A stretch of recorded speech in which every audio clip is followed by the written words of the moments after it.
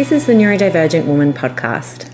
I'm Monique Mitchelson and I'm a clinical psychologist. And I'm Michelle Levoc and I'm a clinical neuropsychologist. This is a podcast where we centre and showcase neurodivergent women from all walks of life. Covering autism to ADHD and everything in between, we aim to educate and inspire women who think differently. Just a warning for our listeners. This episode discusses disordered eating, weight loss, and diet culture, and Annie describes her experiences during periods of an active eating disorder. Some listeners may find this content triggering, particularly those currently experiencing an active eating disorder and those in recovery from an eating disorder. Please consume with caution and reach out to your local crisis line if you need to talk to a professional.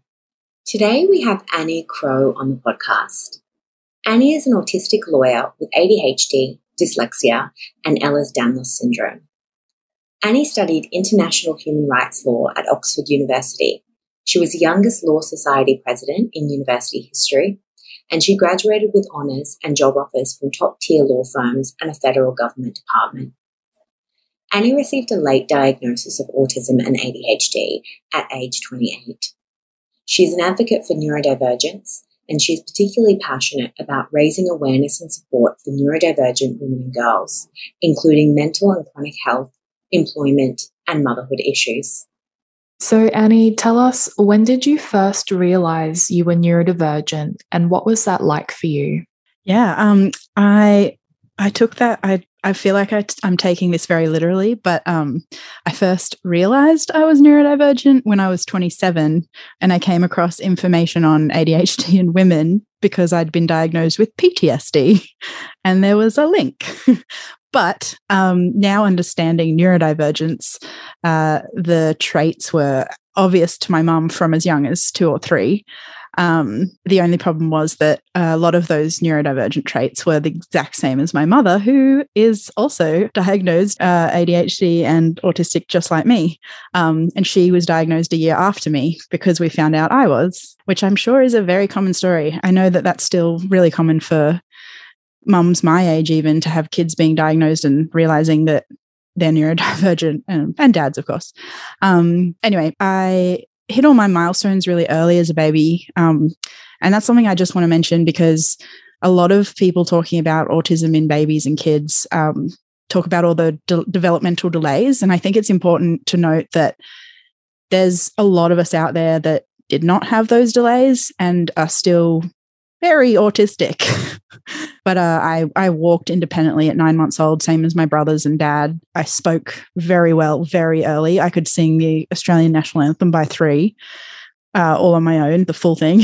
But I was delayed in reading in school. And my parents put it down to I actually started school early because at daycare they said I was so bored that my mum put me in early, even though I was also biting other kids, which I feel like should have been probably taken more seriously. I was absolutely intellectually ready for school, but socially, no way. Yeah, I think it's a really good point that you made around realizing that not all individuals on the spectrum in those early years actually experience delays in their development. And sometimes it's actually quite the opposite. You know, sometimes we have quite advanced early development.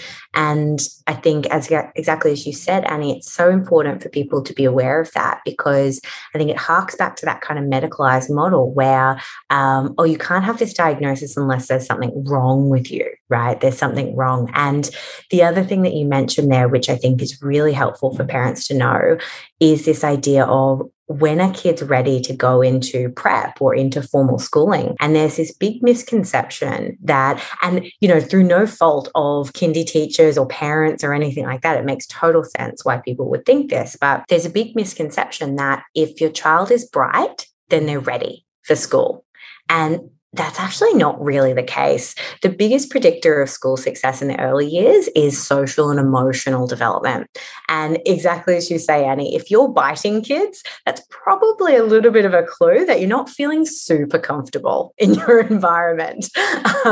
So, you know, I think I love that you kind of mentioned some of that, Annie, and talked about that kind of difference between being potentially intellectually ready for something, but not socially and emotionally ready. Yeah, 100%. I think that's such a important distinction to make. And equally, like, I have very black and white thinking, as we all know, is very common in autism especially. And it's easy for me to think that I either have something or I don't.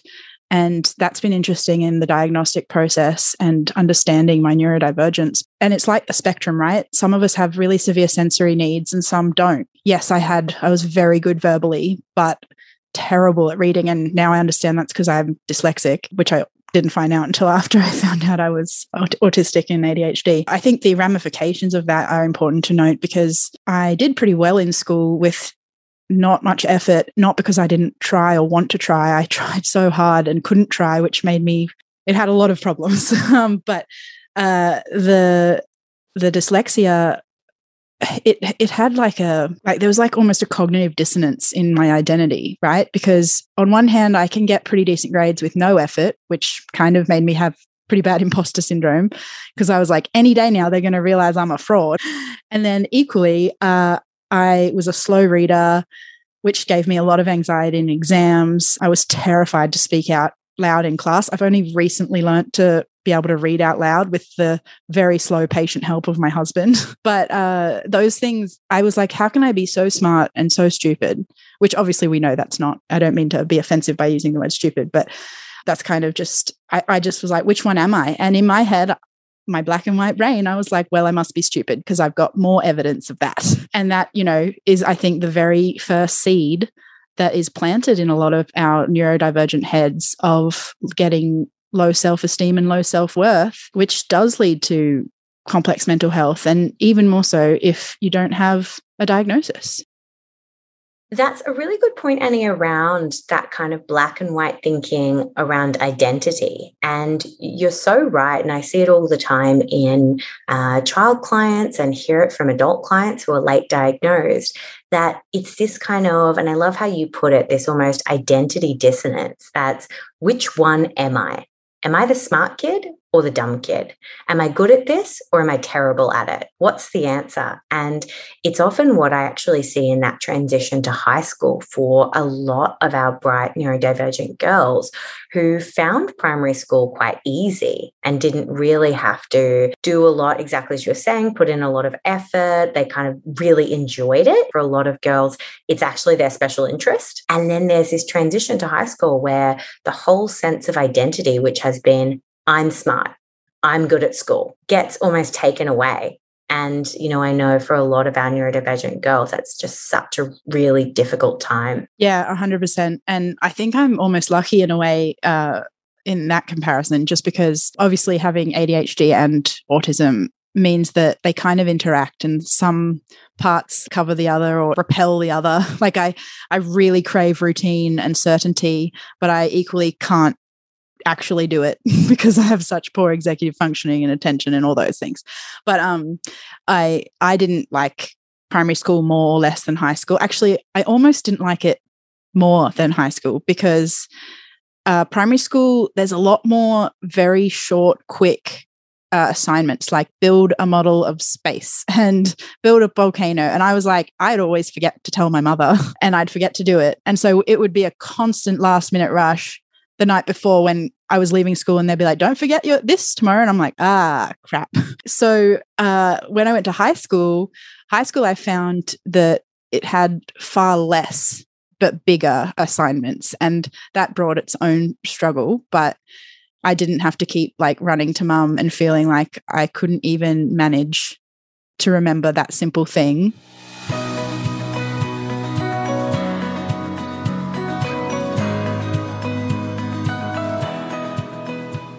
So thanks for talking us through that kind of process. It sounds like you officially, quote unquote, realized that you were neurodivergent in your late 20s, but it's something that actually you've always sensed, and certainly your mother's always sensed.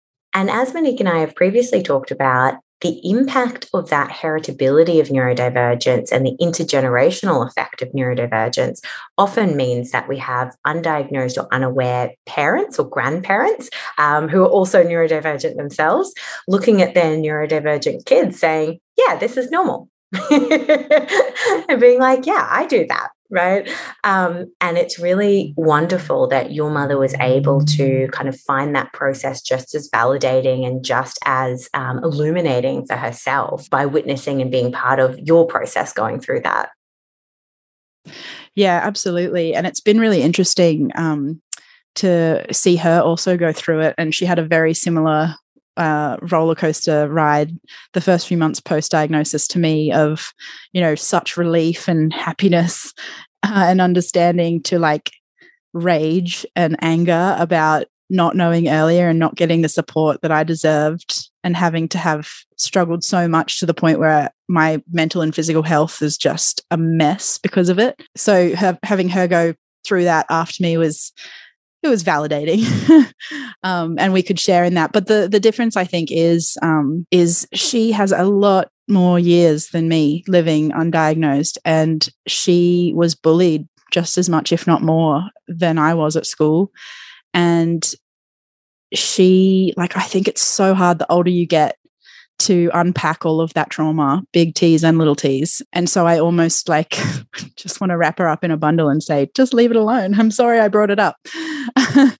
But no, she's super supportive and her life has improved so much. My dad said to me recently, he thanked me for leading to finding out this stuff, especially about my mother, because there was so much of her that he didn't understand. He's a very militant, he's military, so he's very rigid and disciplined and doesn't really understand why people can't handle anything. So my mum, being a highly sensitive person, he just thought it was a choice, and it's not a choice. When you have sensory issues, it's not a choice.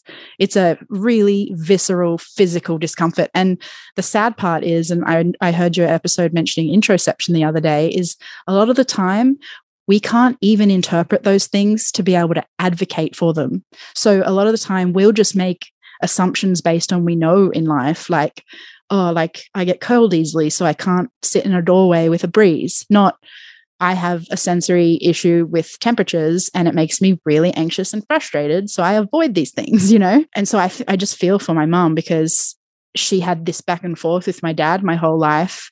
But since finding out her diagnosis and both of them learning about neurodiversity, he's learnt to understand that and let so much more go. And I'm making him sound horrible. He's delightful. But my mother, like me, but she's a little bit more sensory than me in certain sensitivities.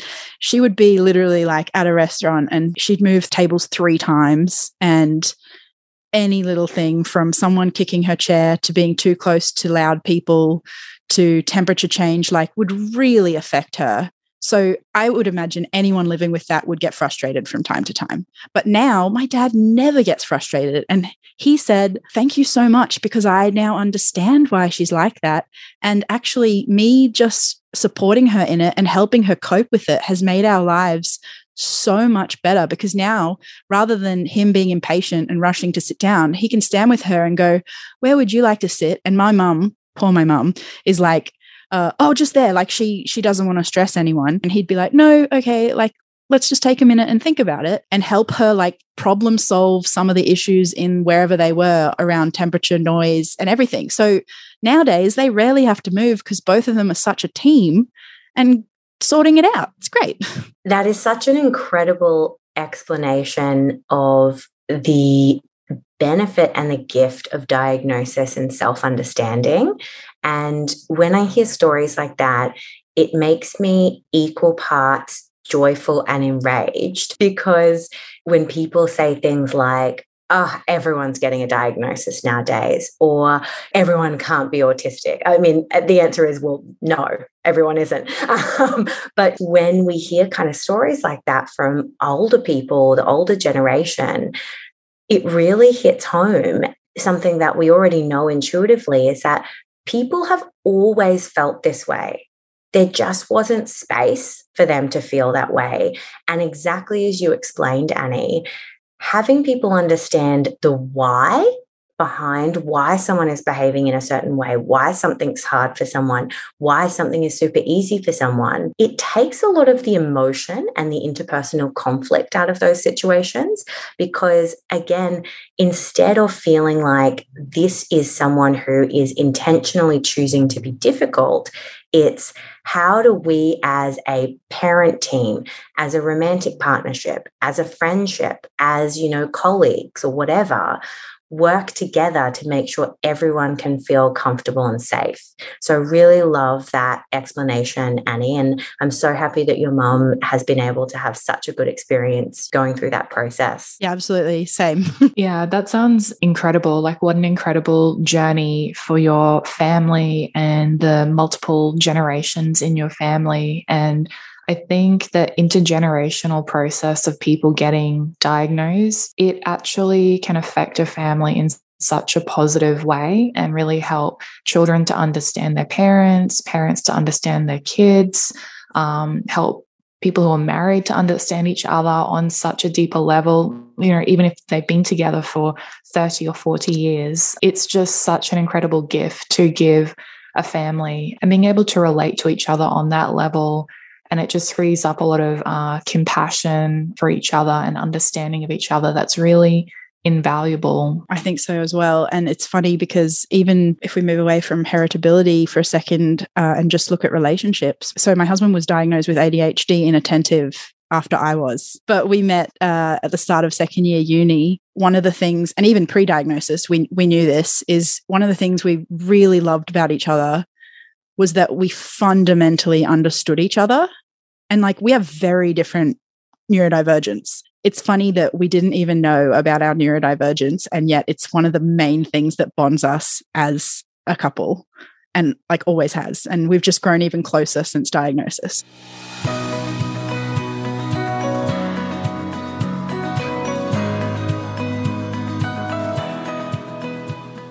So, Annie, I understand that you were diagnosed with disordered eating conditions in adulthood. Looking back, can you tell us a little bit about your experiences in childhood and adolescence with disordered eating and what actually brought you to that point of diagnosis? Yeah, absolutely. I can't really separate the eating disorder and the autism easily because they are just so they interlink so much. I was a very fussy eater as a child and a very repetitive eater. So I would want the same meal every night for dinner for 2 weeks, and then I wouldn't touch it for 2 months. And thankfully, my mum was very understanding about it, because I think if she'd forced me to change, it would have been another trauma to add to my lovely basket.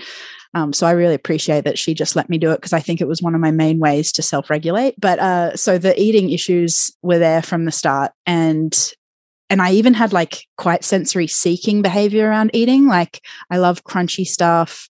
I love very salty, very sweet. Olives have always been my favorite food. I love hot and cold. I don't really like normal temperature food. Processed food's fine, but actual food, I'm very avoidant of fruit and veg just because they are so unreliable. I love fruit and veg when it's cooked perfectly ripe. But any time outside of that stresses me out, and always has. And I couldn't really understand why as a kid. But the traditional eating disorder side of it really started, like most girls do, sort of late primary school, where I actually had to stop ice skating. I was a competitive ice skater, figure skater, and doing 10 to 15 hours on the ice a week. And it was absolutely my special interest, and still is, but I can't skate anymore. That's okay. And I had to stop because I had knee problems, and that I'd had some issues before that, because ice skating is also very body image focused, and I was never very skinny compared to the other girls, but it wasn't that big a deal because I was still a good skater, so I didn't really care that much. But it was really when the skating stopped, the weight piled on, with a mixture of just already being dysregulated with eating and hunger and fullness cues. And equally, I think that was my first time in my life I was truly depressed. And eating is a great coping mechanism. It's one of the first things that we learn as people, as you guys know. So that kind of all compounded right at a time where the social setting in school got more complex. So we started noticing boys, and boys started noticing girls. And I was always, I don't want to say extrovert, but I loved friends and people, I just had some issues in that area. But it didn't really become a problem until around this time. And like, it really makes me sad to talk about, because looking back, I'm absolutely sure that the issue of what was going on socially for me was far more the unknown neurodivergence than the weight. But because I started to know more of an issue with social interactions, I did this thing, and I like to say A plus B equals C. And A is that popular people are pretty and skinny, plus B, which is fat people are bullied and not liked by the boys. So C equals I just need to lose weight and I'll be popular and pretty and liked by boys. I know that sounds so basic, but I mean, I was like 8 or 9 years old. I don't think that sounds basic at all. I think that's very typical logic, even for neurotypical girls. And as you're kind of describing everything that was going on for you in that moment or that period of your life, it sounds like there were so many things happening both within you and to you. And it's really interesting. And I'm sure we're going to unpack this or talk about this in a lot more depth later on. But it's really just part of that super fat phobic diet culture where as soon as someone exists in a bigger body, that is all anyone, including ourselves, can see as the issue. The issue, all the problems in my life, everything I'm experiencing must not be because my brain is fundamentally different to everyone else's, must not be because I am experiencing depression. It must be because I live in a bigger body. And, I don't think, obviously that's flawed logic, but I think it's very understandable flawed logic. Yeah, I totally agree. And I also think that the biggest practical application of that for me was that I was overtly bullied for my weight, but I was very subvertly bullied for my neurodivergence. So my weight, I was, name called and really nasty comments from people talking behind my back that got back to me. But for my neurodivergence, it was more the cool girls just sort of stopped talking to me. Like it was really subtle, nasty girl type behavior where it becomes just like Ice Queen, but I didn't really understand what was happening. I just felt really rejected. So it just made sense that it was the weight. Not at all. Part of that is, as we were just talking about, even yourself was kind of projecting or putting on all these issues onto your physicality, your body, your weight. When someone exists in a bigger body who is also neurodivergent, it's almost like an out for people to bully you about, if that makes sense. It's kind of like, well, I can't quite put my finger on what's odd about you or what I kind of don't quite get about you, but I can understand the fact that you are living in a bigger body. So bingo, there it is. That's what I'll tease you about. Yeah, 100%. I think it's just that tangible thing that any bullies or like insecure people can latch onto. So that was kind of the beginning of the bullying, and my parents could see I was getting more distressed, more than I already was, because I was a mess in the evenings all through schooling. I'd completely mask all day. The only negative thing on any reports was that I was a little bit poor with attention and sometimes was too chatty. Cool. But I'd come home and my dad would be like, how was your day? And I'd break down in tears. It's like, whoa, I just asked how your day was. Just meltdown. Like I didn't know what was going on. They didn't know what was going on.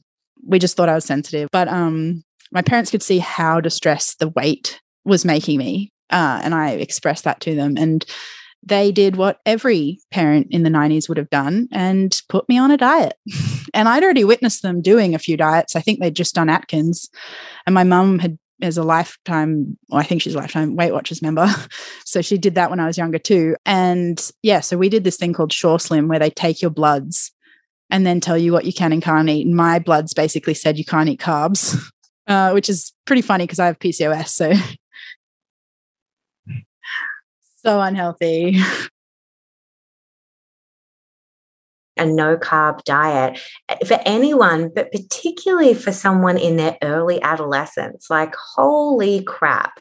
Yeah. That is so irresponsible and completely unethical and incredibly unhealthy.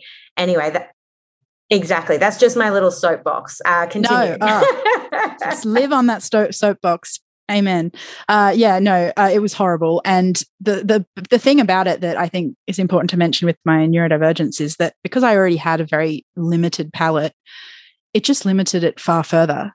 So I went from being a fussy, picky eater to like an extremely fussy, picky eater. So I remember this was just as I was starting high school, and I lived on honey, soy, chicken, and broccoli every single day for lunch for like 3 months, because I didn't like any of the other vegetable options or the flavor options. Like, why wouldn't anyone think there was something wrong there? But again, my mum was fussy and she was like, whatever, it's going to get you happy and losing weight, which is clearly what you want, which is true. That's what I expressed. They didn't know better back then. And yeah, it just kind of kept going downhill because, you know, we all know now that diets don't work. And when I say that, for all the haters that are like, oh, but my friend lost weight and kept it off. So like the research is now backing it up that 95% of diets fail, and that most people put on more than they lost within 2 years. And I can 100% attest to that as my own lived experience, and pretty much everyone in my life that's been chronic dieters. And actually a more accurate way to tell what someone's health is like that's not BMI, avoid that, is how much they've weight cycled, which usually equals how much they've dieted in their life. So I'm a big proponent of health at every size and intuitive eating and such. You're absolutely correct. Not only do we have the research that this massive proportion of people, most people who diet end up putting the weight back on, and even more so, we also know why. The mechanism has been well researched and well understood. And it's because it actually raises your body's baseline of where your body thinks its comfortable weight is at. And that can be a really, right? Exactly. Yep, exactly. And that can be a really challenging pill for people to swallow who have been on this chronic yo-yo dieting, which is actually your body now feels like it's most comfortable at a much higher weight than it would have felt like it was comfortable at had you not gone through all these dieting cycles. And part of that journey, and I'm sure, Annie, we're going to chat about this today, but part of that journey is really about getting to a point where you can divorce your sense of self-worth from your size. Very easily said, incredibly difficult to do. And I'm sure we'll get there today in this episode. Yeah, 100%. And I think that's so hard because unfortunately, like, it's so common in eating disorders to have higher weights, especially in recovery. And not only do you have to recover from the disordered eating behaviors, but you also have to accept the thing that you were fighting against and avoiding is the thing you actually now have to accept. So all that damage literally did nothing except make you worse off than you started. It's like double-edged sword, not fun. But yeah, the dieting just kept continuing because, you know, they don't work. So I'd lose a bit of weight and I'd gain a bit of weight and I'd lose a bit of weight and I'd gain a little weight. And I went to an all-girls school when I started high school and I hated it. So when my parents found out they were leaving at the end of that year for a different posting, I was like, I'm going to boarding school that's co-ed. See ya. And I'd been reading Mary Kate and Ashley books at the time and they were all about boarding school. And I was like, I want that life. So I ended up going to boarding school, a co-ed boarding school for 2.5 years. And then for my last 2 years stayed there, but became a day student when my parents were posted up, which was great because was finally some continuity in my schooling. But it meant that like I obviously had less support from my parents because I was not under their care most of the time. And that's a really critical time for people. And it had pros and cons because, I mean, there was a lot of things about boarding school I loved. I loved that they helped with my executive function so much because I just had to put my dirty clothes in a chute every Sunday, and every Monday after school, I'd pick them up perfectly folded and sorted. And then the food aspect, to this day, I hate it when someone asks what I want for dinner or what I want anytime. It's so triggering for me. And half of that is the eating disorder side of it about food selectivity and morality. But some of it's also just the decision fatigue and executive function of having to make a choice where I have to check in with my body that lies to me constantly and decide what it wants and then know if that's even available. Like, it's just really complicated. So I liked that about boarding school. I didn't like the food at boarding school, but I could kind of pick what I wanted. But it was actually also really difficult because it meant that all my meals were very social because you're in a big dining hall with all the boarders. So, and that's always been really hard for me because I'm so anxious and distracted by the social aspect of eating. And then if you add to that very stress that people will notice my weird eating, there's just like a lot of layers to why I didn't like that. But the sad thing, and this I think reflects on the broader medical community and how society treats eating disorders, is there was a couple of girls at boarding school with anorexia, and they made a huge song and dance about it. The head cook, her name was actually Mrs. Cook. It was hilarious. She's this big boss of a woman, like lovely lady, but she would stand at the bin that you would put your leftovers in before you gave your stuff to the dishwasher people. And she made a big point that she would be watching what we all ate and she would see if anyone wasn't eating. Now, I wasn't eating because I didn't like most of their food. Not because a little bit was the weight issue, but most of it was the sensory aspect. And I didn't really understand that at the time, but I just knew I was a fussy eater. And so I would strategically like cut my food up and wrap it in tissues and stuff. But I'm pretty sure it was obvious that I hadn't eaten. And I did eat. It was just that I'd leave at least half my plate because I only like certain aspects. Like my husband thinks I'm so weird because I adore the powdered mashed potato because it's so consistent compared to real potatoes. If they're not done right, really frustrate me. Anyway, I love it. But yeah, so I'm sure she saw that I wasn't eating, but no one ever cared because I was in a large body. So the only people that ever got any help or attention were the ones that were skinny enough to be deemed worthy and bad enough, even though we know weight doesn't matter in that aspect. Yeah, for sure. And I think, it really speaks to, again, a lot of the way that society, parents, teachers, adults, everyone tried to manage these types of issues previously and still now to a degree, but we are getting better very slowly. It was coming from a good place. Like, I have no doubt that that lady thought that she was doing a good thing.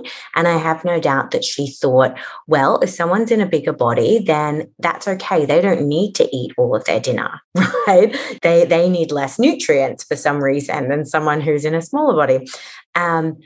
But even that idea of standing and watching and saying, I am watching what you are eating, it's turning something that is so integral to the human experience, food, nourishing ourselves, enjoying such a simple pleasure of putting something tasty into our mouth and eating it, into a war, into a battle, into something that we've got to hide from someone or be good at or be bad at. I think the entire way that we conceptualize our relationship with food as a society, we've got so much work to do in changing that. And it's funny you mentioned that because, obviously I'm talking from my perspective, but one of the girls I was friends with who was one of the anorexic girls who never openly admitted that, I feel like she had a very similar amount of shame and hiding of her behaviors that I did. That wasn't, I've had periods of atypical anorexia, but that wasn't it at the time. And she did like compulsive extreme exercising and a few different things. And she would be constantly either trying to hide it or justify it to everyone.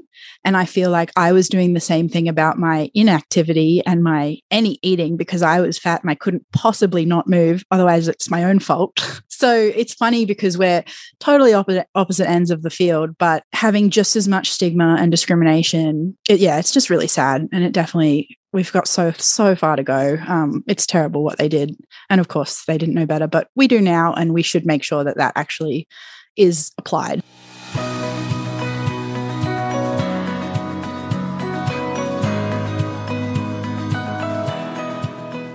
And I think the next phase for me in the development of my body image issues was when I think it was in like maybe grade 10. This is Queensland. So I would have been 14. And I'd lost a bit of weight and I was starting to feel more confident. that I was closer to the norm. And it was the first time I was like ready to openly admit I had a crush on someone, thinking like, well, at least I'm not like really fat now and hopefully don't get a terrible reaction.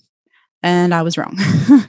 And the guy that I liked, him and his mates drew a picture of a whale chasing a little man and put my name on it and gave it to me. And I still have it, which is pretty messed up. But it's kind of a reminder to me of what I've been through and how it's helpful in recovery for me, because before I kept it and I was shameful of it. And now I keep it as like a stick it to the man. These guys are the horrible people and it's not my fault. It's also not their fault. They grow up in diet culture and weight stigma. So I don't blame them either. But, you know, they could definitely have not been jerks. Yeah. So that for happened. sure. You're allowed to feel angry at people for doing things that have done, you know, that are unkind to you in the past. And I think, you know, often as women in particular, regardless of neurodiversity status or not, we can have a tendency to think that a reason means that something's okay. And we can accept that there was absolutely a reason why people behaved in the way that they did. And also it wasn't okay. And also you're allowed to be angry. You sound like my psychologist who's helping me step away from black and white thinking. I love it so much. Thank you. That was very helpful. Yeah, funny that.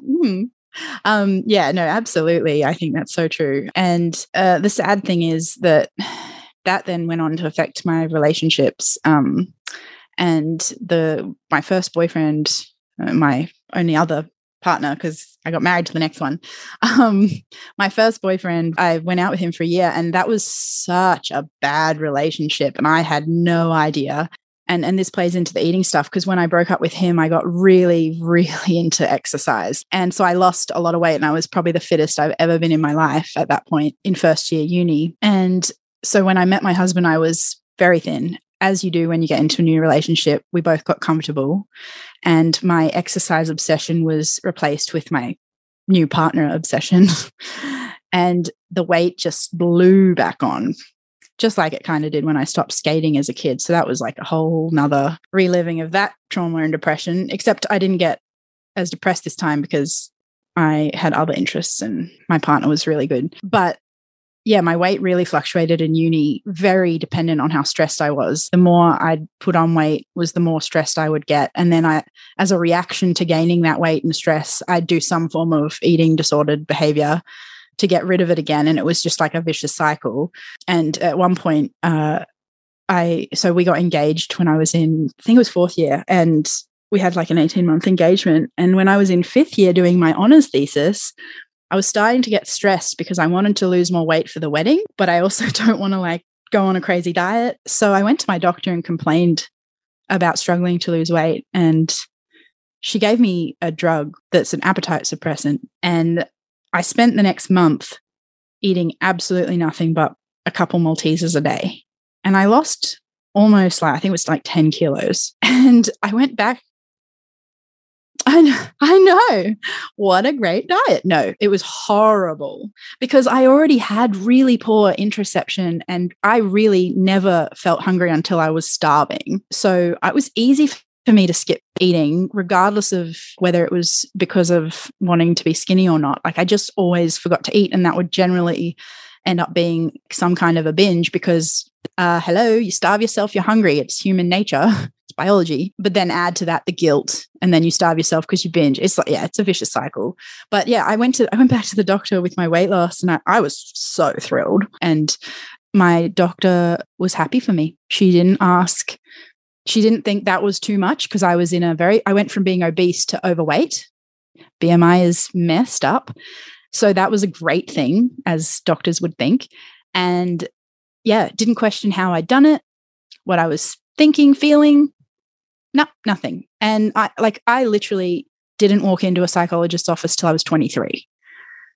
And the reason that happened is because 2 years into working full time as a grad, I had the biggest burnout. At the time, I thought it was actually just like my boss was a bit of a pain in the ass and I kind of blamed him for it. But looking back and understanding autism, burnout and everything, I'm like, oh yeah, that was real bad burnout. And that was the point where my doctor said, you've got anxiety and depression, you should see a psychologist. So I've been in the doctors in and out a lot in my life. And that was the first time anyone suggested to see anyone. I went on stress leave, got in an car accident, which led to years of dealing with doctors and surgeries and chronic pain. And then it wasn't until I think it was like 4 or 5 years in where the pain doctor, my third pain doctor, said to me, so we've done everything we can. You should see a psychiatrist, which is what pain doctors do. They intervene, do surgeries, do different treatments. And then when they can't fix you, they're like, there's something broke in your brain. So I got sent to a psychiatrist for the first time after being in like normal psychology consistently for 4 years. And I was diagnosed with PTSD from the car accident. And just reading about PTSD led me to read about ADHD. And so I went to my doctor and I was like so ready to go, being like, if she didn't believe me, I'm going to convince you. But she totally believed me. And luckily, she sent me to a psychiatrist who specializes in neurodivergence. And when I went in for my assessment with him, I was so sure of myself. And at the end of it, he said, so what do you think you have? And I said, well, you know, I've already got the anxiety, depression diagnosis, and I know I have PTSD, and I'm really confident that I have ADHD. And he was like, yeah, anything else? I was like, is that a trick question? I don't know. And he told me I was autistic. And I was like, what? What's that? It's so embarrassing that I didn't know that, but the world really doesn't know still. I didn't even have the whole Rain Man thing down. Like, I didn't know anything about autism at all. So I just was like, I wasn't even offended that he said it. I was just like, I don't know what that means. And it blows my mind because I did a lot of reading on ADHD and there's such a comorbidity, but I don't know whether it was the reading didn't link it because of the whole stigma stuff, or maybe I just wasn't paying attention and thought, oh, I couldn't be that, just because of the very little knowledge I had. I tend to find that a lot of the information on ADHD, and it's getting better now, but a lot of the things that are attributed to as signs of ADHD are actually autism. And in kind of pop culture and you know, the lay population, yeah, a lot of things that are, no, that's autism. If you're doing that, you're probably autistic. It's kind of like, 10 signs of ADHD. So I think it's almost like a gateway drug to neurodivergence where people feel more, more knowledgeable or more safe, I guess, in that. And then it's often, as you've explained, Annie, it's often, you know, through that pathway where the idea of autism gets brought up and some of the things that distinguish the two can kind of come to the fore a little bit. Yeah, and a lot of women and girls will get diagnosed with ADHD first and then later get diagnosed with autism. Yeah, and I say that, I mean, that's why I say I was lucky, right? Because I feel like I would have been one of those women if I didn't happen to go to one of the most specialized in especially adult and female presentations of autism. That would have I would have been one of those people. So I feel really lucky that I found out at that time. And obviously I did what every good autistic does. And I went down a rabbit hole of research and was like, oh my God, they know me. It was so liberating, but also horrifying that I hadn't heard of it before. And it was literally who I was. And then that rabbit hole of research led me to see the statistics around eating disorders and autism. And I'd never, ever looked into eating disorders because I was fat and doctors constantly told me that and constantly put me on the new diet of the day. I've had GPs give me tell me to do keto, the intermittent fasting, without ever checking what my health behaviors were like. I mean, you literally starved yourself, ate nothing but Maltesers, and you got the feedback, great job from your doctor. Yeah. And society, I might add, all my friends and everyone I went into contact was like, you look great. What are you doing? Yeah, not eating. Yeah, that definitely doesn't sound healthy in terms of the feedback and stuff you're getting from the medical professionals. Yeah, absolutely. And I found out quickly, I just started reading about eating disorders just purely because of the overlap. And, it was my special interest of the day. Thanks, ADHD. It makes me switch them up sometimes. But I really quickly was like, oh my God, I've had an eating disorder for 20 years and went back to the psychiatrist. And he was like, yep, yep, you definitely do. So I got diagnosed with OSFED, which is like the catch-all if you don't fit any of the neat ones. And I had kind of an overlap of atypical anorexia and binge eating. And I would even say ARFID, to be honest, but I think the only thing that would make me eligible for ARFID would be the fact that disordered, like diet culture made me more restrictive. Annie, just quickly, could you just explain to our listeners what ARFID is? Yes, absolutely. It's avoidant and restrictive feeding and eating disorder. And ARFID and anorexia are the two most common co-occurring eating disorders with specifically autism. ADHD is known to be more like a binge eating type pull in, just because of the traits and the overlaps and everything. But yeah, ARFID,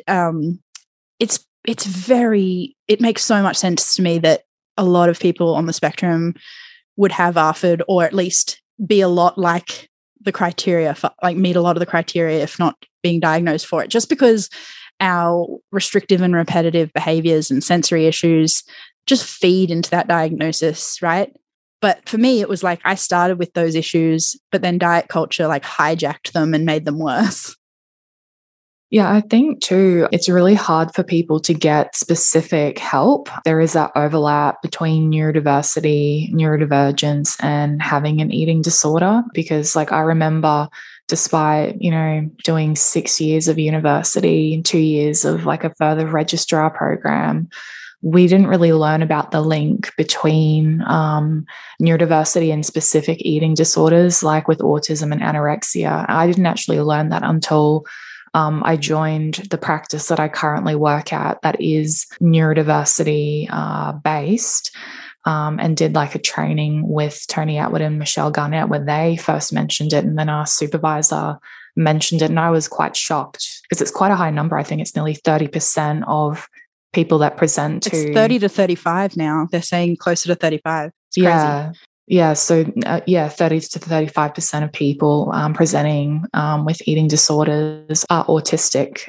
So a massive overlap, and like hopefully a lot of the eating disorder services and specialist treatments know about this overlap and know how to work specifically with clients that have both. It's just ridiculous how comorbid they are, and it makes total sense considering a lot of the risk factors for eating disorders are naturally neurodivergent traits. And actually what worries me is that we are starting to research this stuff, thank God, but in the research and discussions around it, people need to be talking about all the co-occurrences. And like, if you're going to talk about autism and anorexia and ARFID, you need to mention the high rates of co-occurrence of autism and ADHD, and therefore the higher likelihood of having binge eating and other things. Let's stop categorizing and pigeonholing things and treat these things as like person-centered and like focus specifically on your experience with them. Yeah, so it's not really a criticism on the research. It's just, I guess my message is that I really just want it to all come together and be acknowledged, because I mean, that's what led me down the rabbit holes of all my different diagnoses, is that things are in silos. I have a bit of a pet peeve of specialization, because I know how critical it is, because you can't possibly know everything. But equally, at least frontline care like GPs and general psychologists need to have a better understanding of complex mental health, because if that happened, we'd all get flagged much earlier.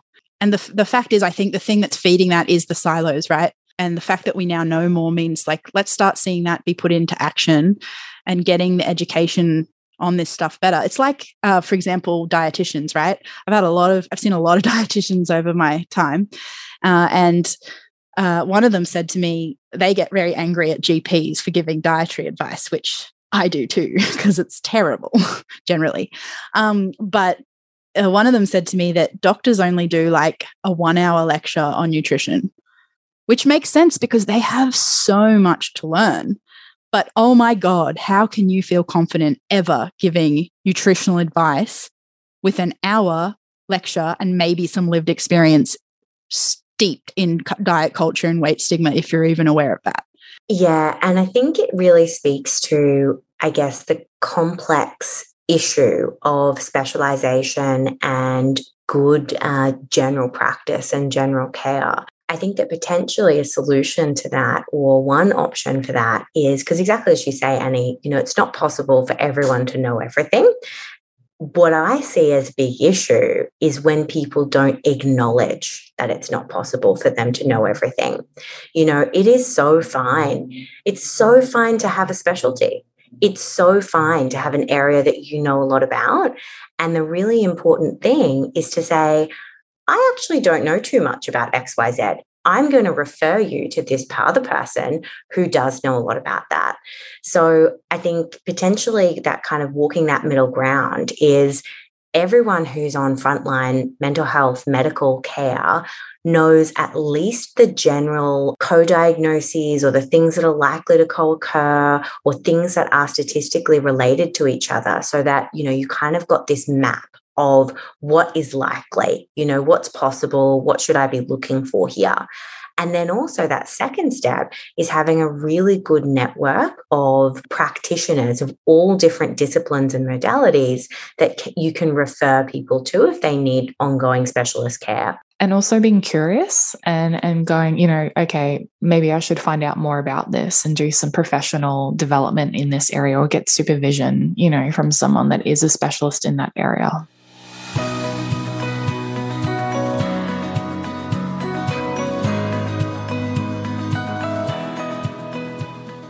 I have Ehlers-Danlos syndrome, and I've seen a lot of rheumatologists since my accident with pain issues. And the three that I saw before I finally found one that diagnosed me, the first rheumatologist, I didn't even know about Ehlers-Danlos, so I didn't ever bring it up.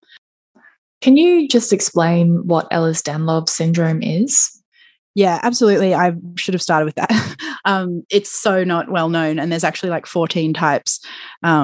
So basically it's like in a nutshell of my unmedical description of it, it's like issue with joints and skin tissue connectivity, and that can come across in so many different ways, which is why there's 14 types. And 13 of those types, and I'm pretty sure it's 14, it might be 15. They're constantly learning more, and I'm a little out of date on the research. But the 13 types are you can test genetically, so it's a blood test.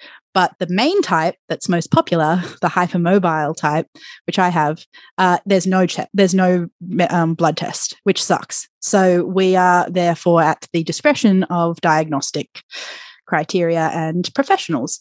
So the two rheumatologists I saw after the first one, it was after I was diagnosed with autism, when I started to think, oh my God, I might have HEDS. And I'll explain what I have in a minute, because this is like kind of leads there. But both of them outright flat told me there's no way I could have it. One said it was because my skin wasn't stretchy enough. And the other one said it was because I wasn't hypermobile enough, because I couldn't do one of the 9 Baton score things. You only need I think it's 6 in childhood to be hypermobile, and maybe 5 in adulthood. I have 7. Anyway, and at the time I didn't know it well enough to question them that way. The second one I tried to question more, but it didn't get me anywhere. And Ehlers-Danlos was not their area. They were rheumatologists, but it wasn't their thing. And that's when my fourth rheumatologist, who I found out the name through my psychiatrist, who clearly has a lot of patients that have both autism and Ehlers-Danlos. It was an easy diagnosis for her. So just to give people a better idea, I've got a bit of a list of how it affects me specifically. And I think this is helpful to put out there, because it's just so hard to know these things. And this is obviously there's so many different ways you can be affected. So don't take this as textbook. But so I meet the hypermobility threshold. So just for our listeners who aren't sure what hypermobility is, basically with Ehlers-Danlos hypermobile type, the collagen, the way your collagen is formed in your body is affected. So people's joints are hypermobile, which means that they extend further than they're meant to extend. So people are I guess can be kind of bendy or flexible. Their joints move in ways that they're not really supposed to, and people can get a lot of joint issues or dislocations because basically their muscles are holding things together rather than their joints. Yeah, so I had a really good history of this, but never knew about it, similar to my neurodivergence.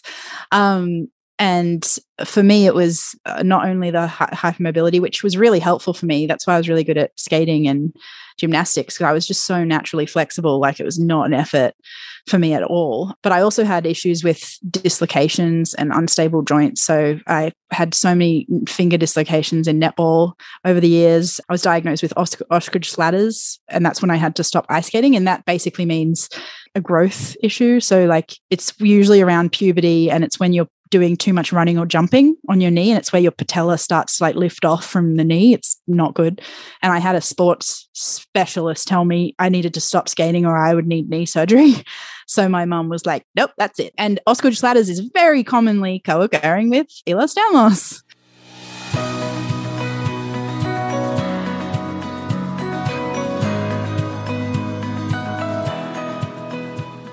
So tell us about the intersection between your experience of neurodivergence, gender, and chronic health conditions that you've experienced.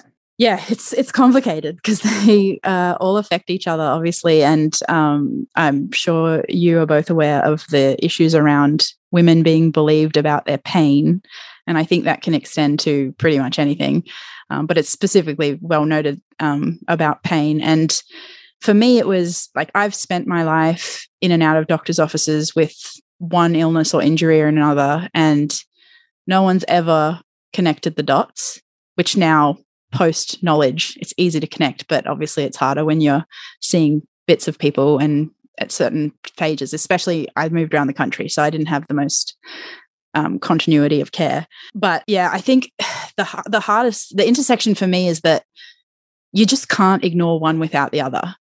And even before I knew I was neurodivergent, I knew this was a problem, because I would be in and out of physios and having such issues with doing the exercises because my executive function was trash. And I didn't know that at the time. I was just so embarrassed that I used to go into physios and lie and say I did the exercises. And they'd be like, oh yeah, you've really improved. And I'm like, you're lying.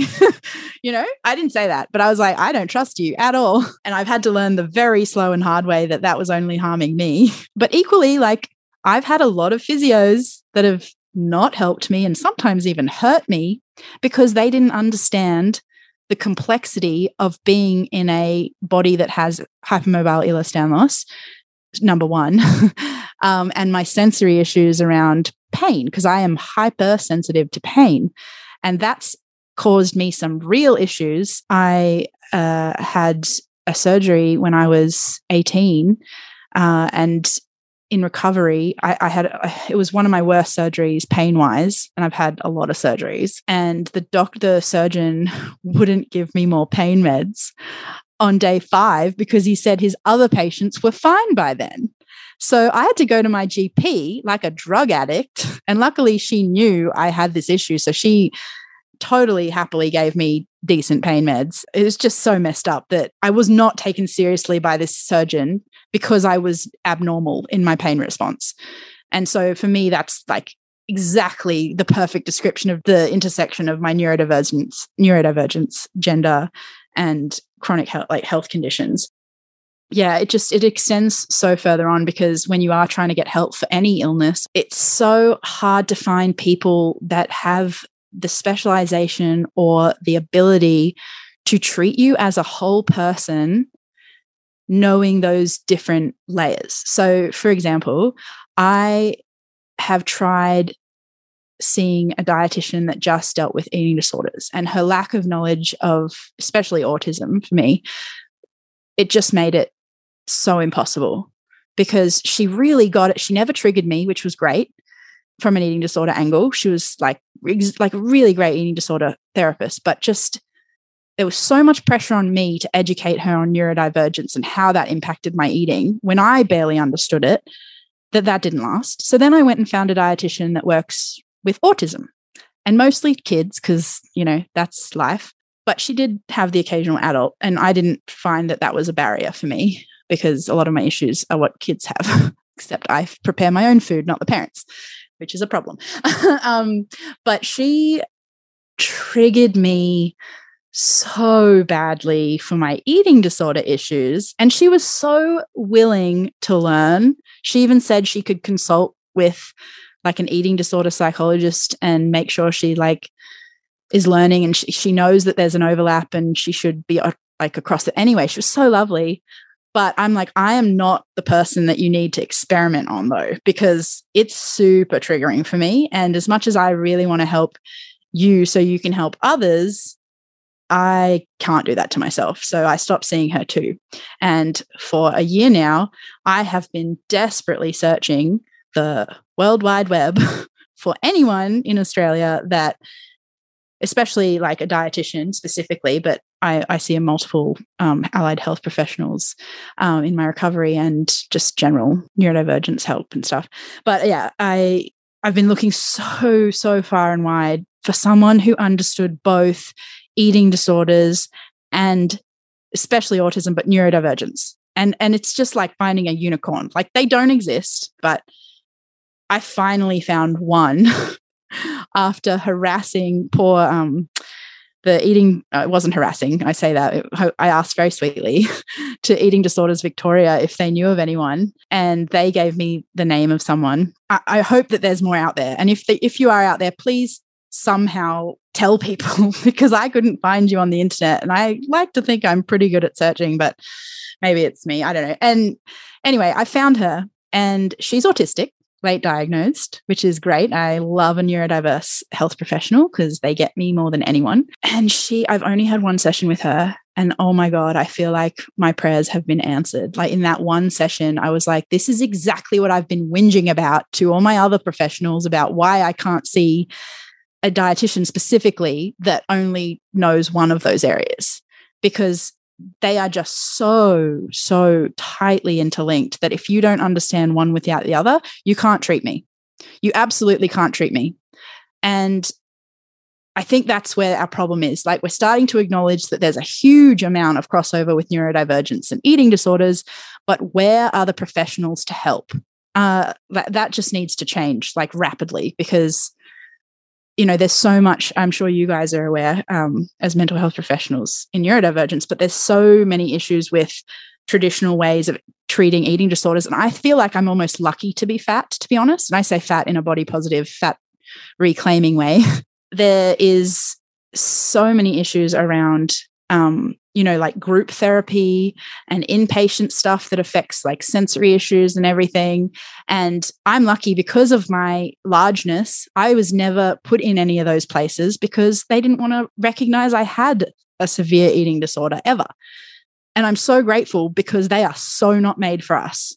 Yeah, I've also had clients that I've worked with that have had inpatient treatment, some for eating disorder issues, some for other mental health reasons, and have found the inpatient experience difficult simply because of things like it's a change in their routine, or sensory issues weren't really taken into account, a different environment, group therapy. So yeah, it'd be great if treatment centers, and particularly ones that do specialize in eating disorders, would take that into account with setting up their inpatient programs, that they're having a lot of overlap with people coming in for treatment that are also autistic, that they take, sensory issues and things like that into account with even the environment of inpatient treatment to make things as comfortable as possible.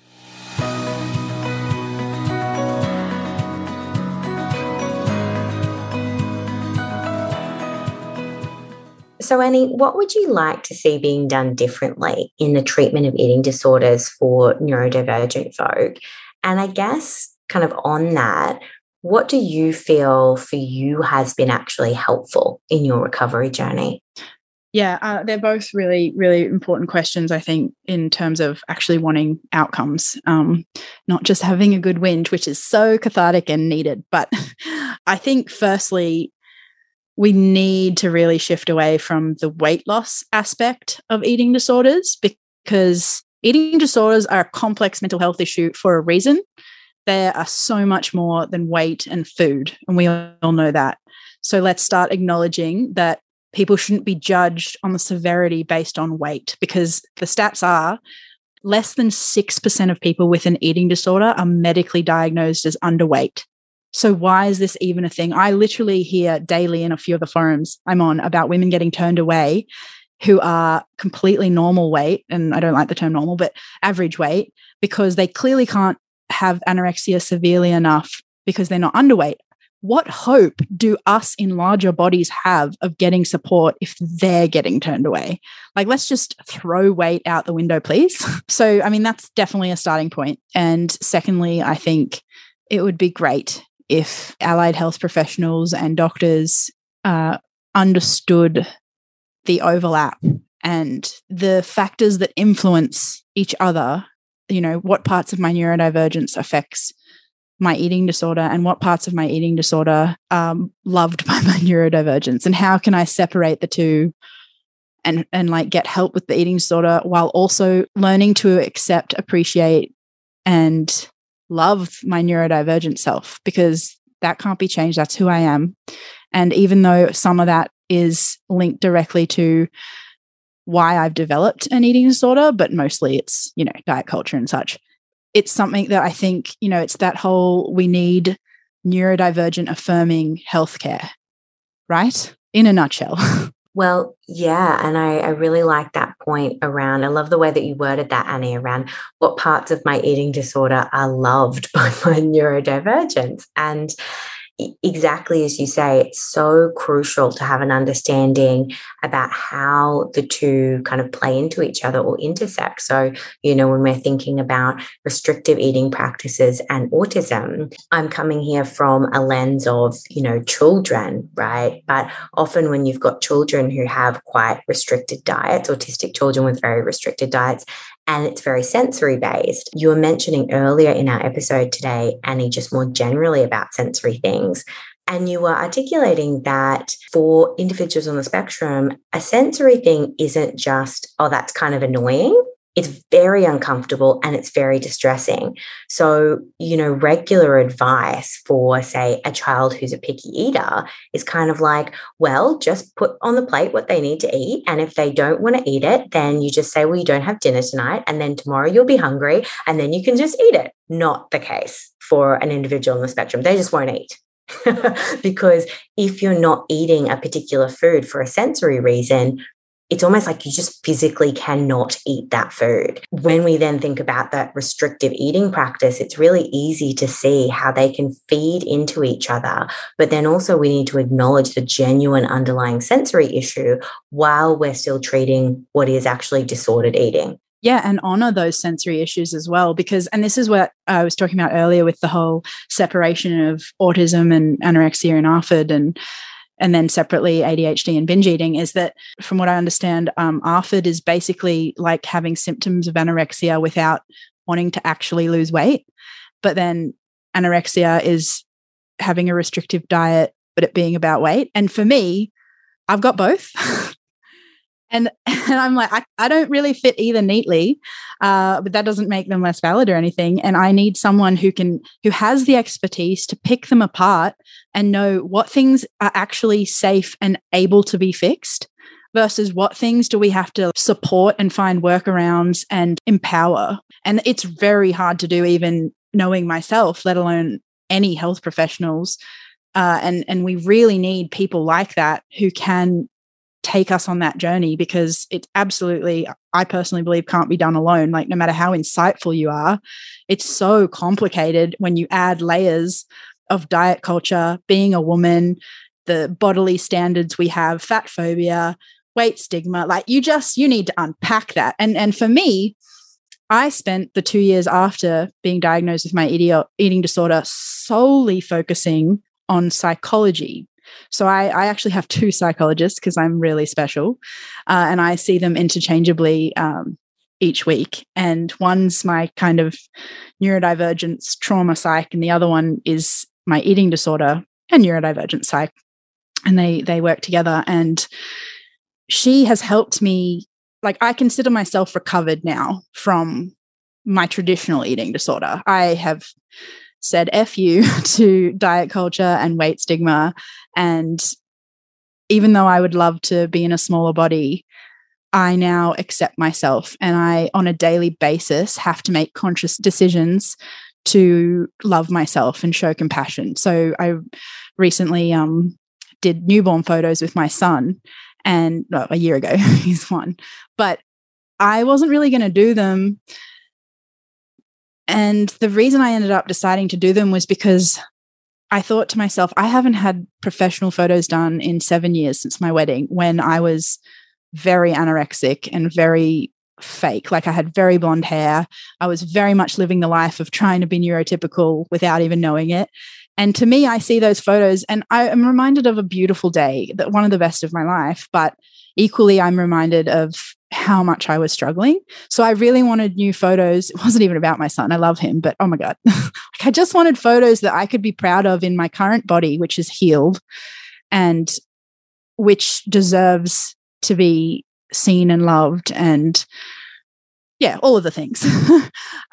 So for me, it was great because I had a psychologist that understood my neurodivergence and my eating disorder, and she helped me unpick that to be able to treat the like I say, typical eating disorder stuff around body image and weight stigma and fat phobia. But I got to I got to the 2-year mark and was like, so I no longer starve myself.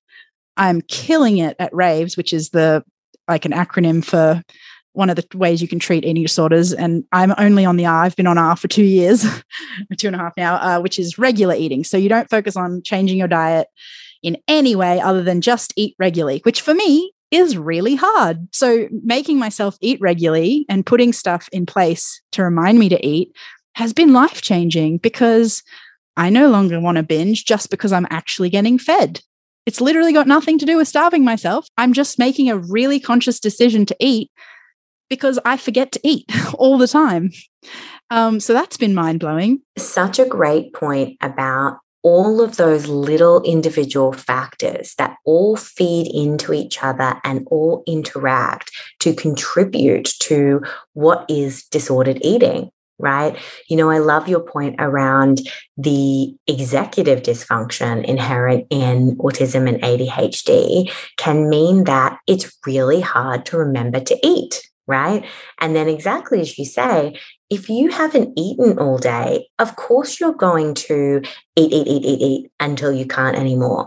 Then when we combine that with difficulty with interoception, you're not reading that kind of, oh, now I'm full, now I'm satiated cue. And then, and you've gone through all of this already today, Annie, but I love the way that you've put it. And then it's sort of that feeling of, okay, now the whole eating disorder, diet culture, my worth is my weight, I'll be more valuable human being if I'm in a small body. All of that then interplays. It thinks, okay, now I'm going to intentionally starve myself the next day. I love your explanations and the way that you've been able to articulate and tease apart all of those multiple factors inherent in what makes healthy eating or disordered eating in a neurodiverse individual. Yeah, and I think we really need more specific research on this area, and also ones that take into account that people can have multiple co-occurrences, having multiple neurodivergences and multiple eating disorders at the same time, and looking at bringing that neurodiversity affirming paradigm into eating disorder treatment models. Like, we need more research around that to give people, a more appropriate treatment model specific to this population.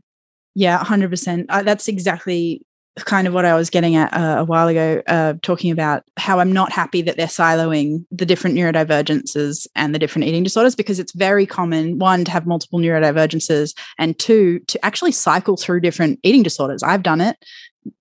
Most people I know with eating disorders have done it. Like, once you've got one, they're all attractive for the same reasons you got one in the first place. So I 100% totally agree with that.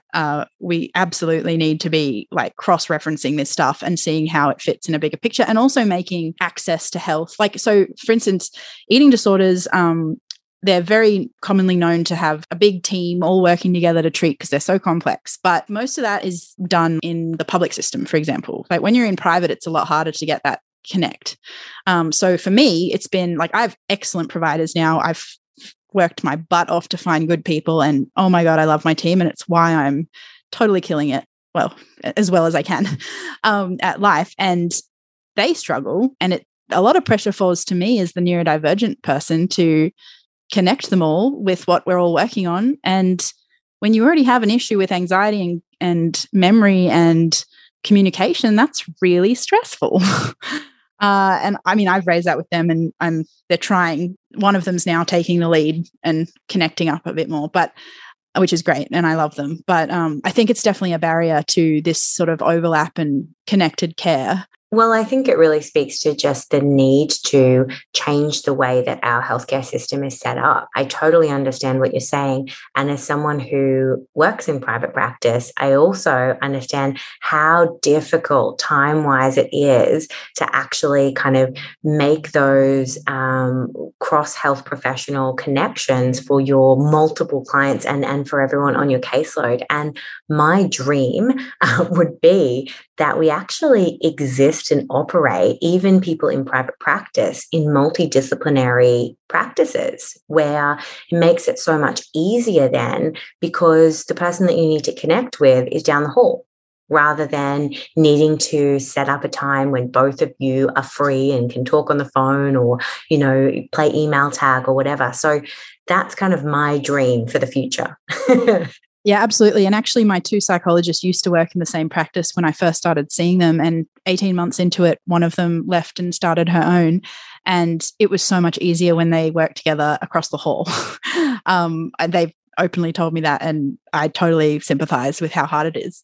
And the other thing that I think is really important to mention is that, this disconnect of care for children and adults, there's so much to unpack there that we can definitely not deal with today. But the thing I want to raise is that because there's so much attention on kids, as there should be, yay for the next generation, there's a real gap in helping support adults, especially late diagnosed adults, because we never got any early intervention to deal with any of this. So for me, I have seen and see like people like a speech pathologist and OTs and dietitians, like I said before, who work just with ADHD, ASD, and mostly kids. And the level they don't understand that I truly think is being missed from the conversation, because I'm seeing so much research turn towards sensory needs, interoception, black and white thinking, rigidness, and the appeals of all that and the vulnerabilities. But I'm not seeing a lot on executive function, because these kiddies that are getting support have parents, autistic or not, who are the ones doing the executive functioning.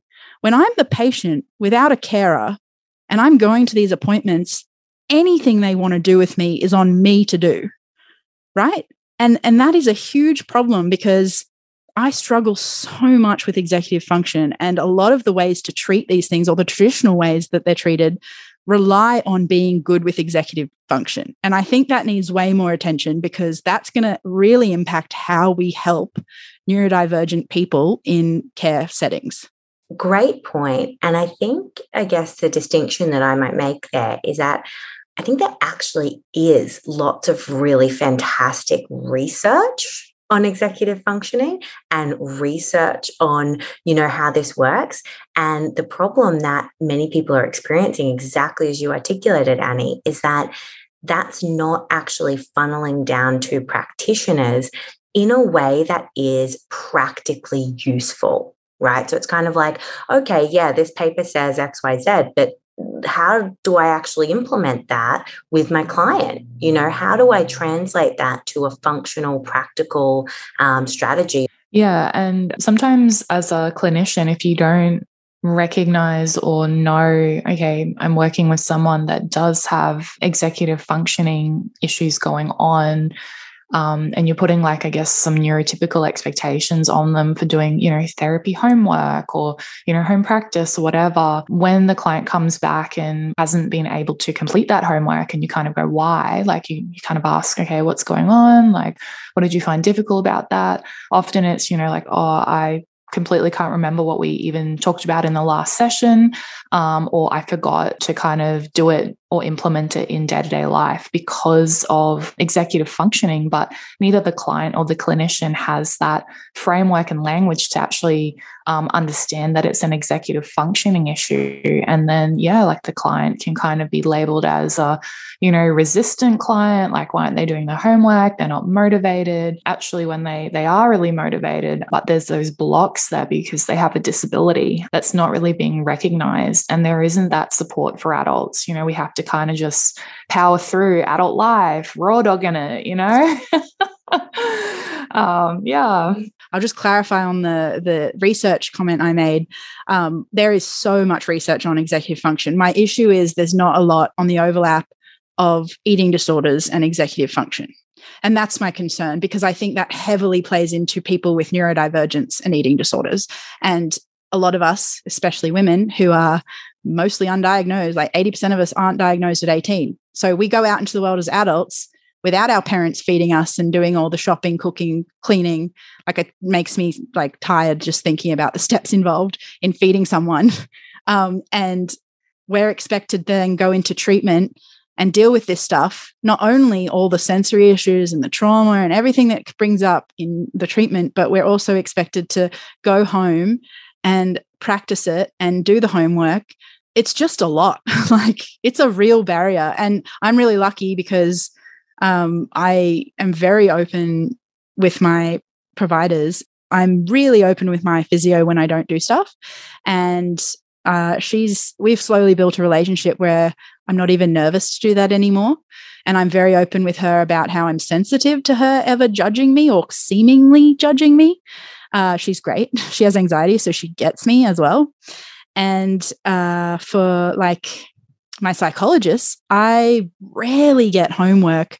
Yeah, I think too, it gets complicated with the executive functioning thing and like therapeutic homework when you have multiple things going on, like you're seeing multiple mental health providers, multiple allied health and medical staff, because you might have chronic illness, plus chronic pain, plus eating stuff, plus psychological stuff, plus neurodiversity, and just trying to keep track of like all of the homework for each of them. It can be like a full-time job. Like, I've often had clients tell me they're exhausted from going to all their appointments and doing all their therapy homework. Yeah, absolutely. I actually, before I had my baby, had taken 2 years off work because it was my full-time job to go to all of these appointments and just manage my health. It's such a big burden, especially when you don't have any carer or parent doing anything with you. Like, my husband couldn't take time off work to come to appointments with me. He did occasionally when I needed it, but like, it's on me to deal with all my own treatment. And that needs to be understood for people who do help adults, because it is an extra layer of complication. But I guess just in closing, I just really want to see better like awareness and understanding and tools. I don't blame the medical professional. Like, this stuff's so fresh and just being understood. I just think now that we're understanding it, let's put into action some ways to support all of our health professionals, to support all of us. Like, let's get people with lived experience talking to the researchers, talking to the policymakers, actually making things that can be used. That's the dream, right? Absolutely. Is that so much to ask? Well, apparently. Apparently. I think we're heading there. I just would love it to be faster.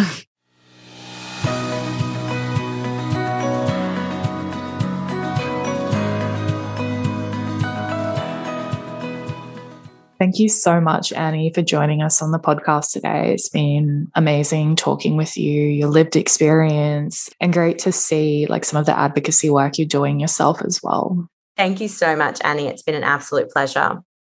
Thank you both so much for having me. I'm such a fan of your work and have listened to every podcast. So thank you for doing what you're doing. I think more people need to be doing it, and I'm especially happy that you two are. So I've really enjoyed our chats, and I hope they all continue. Want more neurodivergent content? Head to our page on Patreon. Our Patreon supporters receive exclusive and additional content ranging from resources, additional information on episode content, responses to listener questions, book reviews, and mental health tip sheets. You can find a link to our Patreon in the show notes and on our website, www.ndwomanpod.com. We really appreciate your support on this journey as we aim to make quality psychological and mental health care information accessible to everyone. Thanks for listening to this episode of the Neurodivergent Woman podcast. If you have a question or would like to contact us, you can do so through our Facebook and Instagram at the name The Neurodivergent Woman Podcast, or our website ndwomanpod.com. You can also email us directly at ndwomanpod@gmail.com. Bye for now.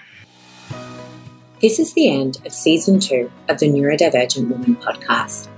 Thank you so much for listening. Monique and I will continue to post regular content on our Patreon page over the season break, so head over to patreon.com/ndwomanpod to stay connected. You can also continue to reach out to us through our Facebook, Instagram, or email. Stay safe, and we can't wait to share more episodes with you in Season 3.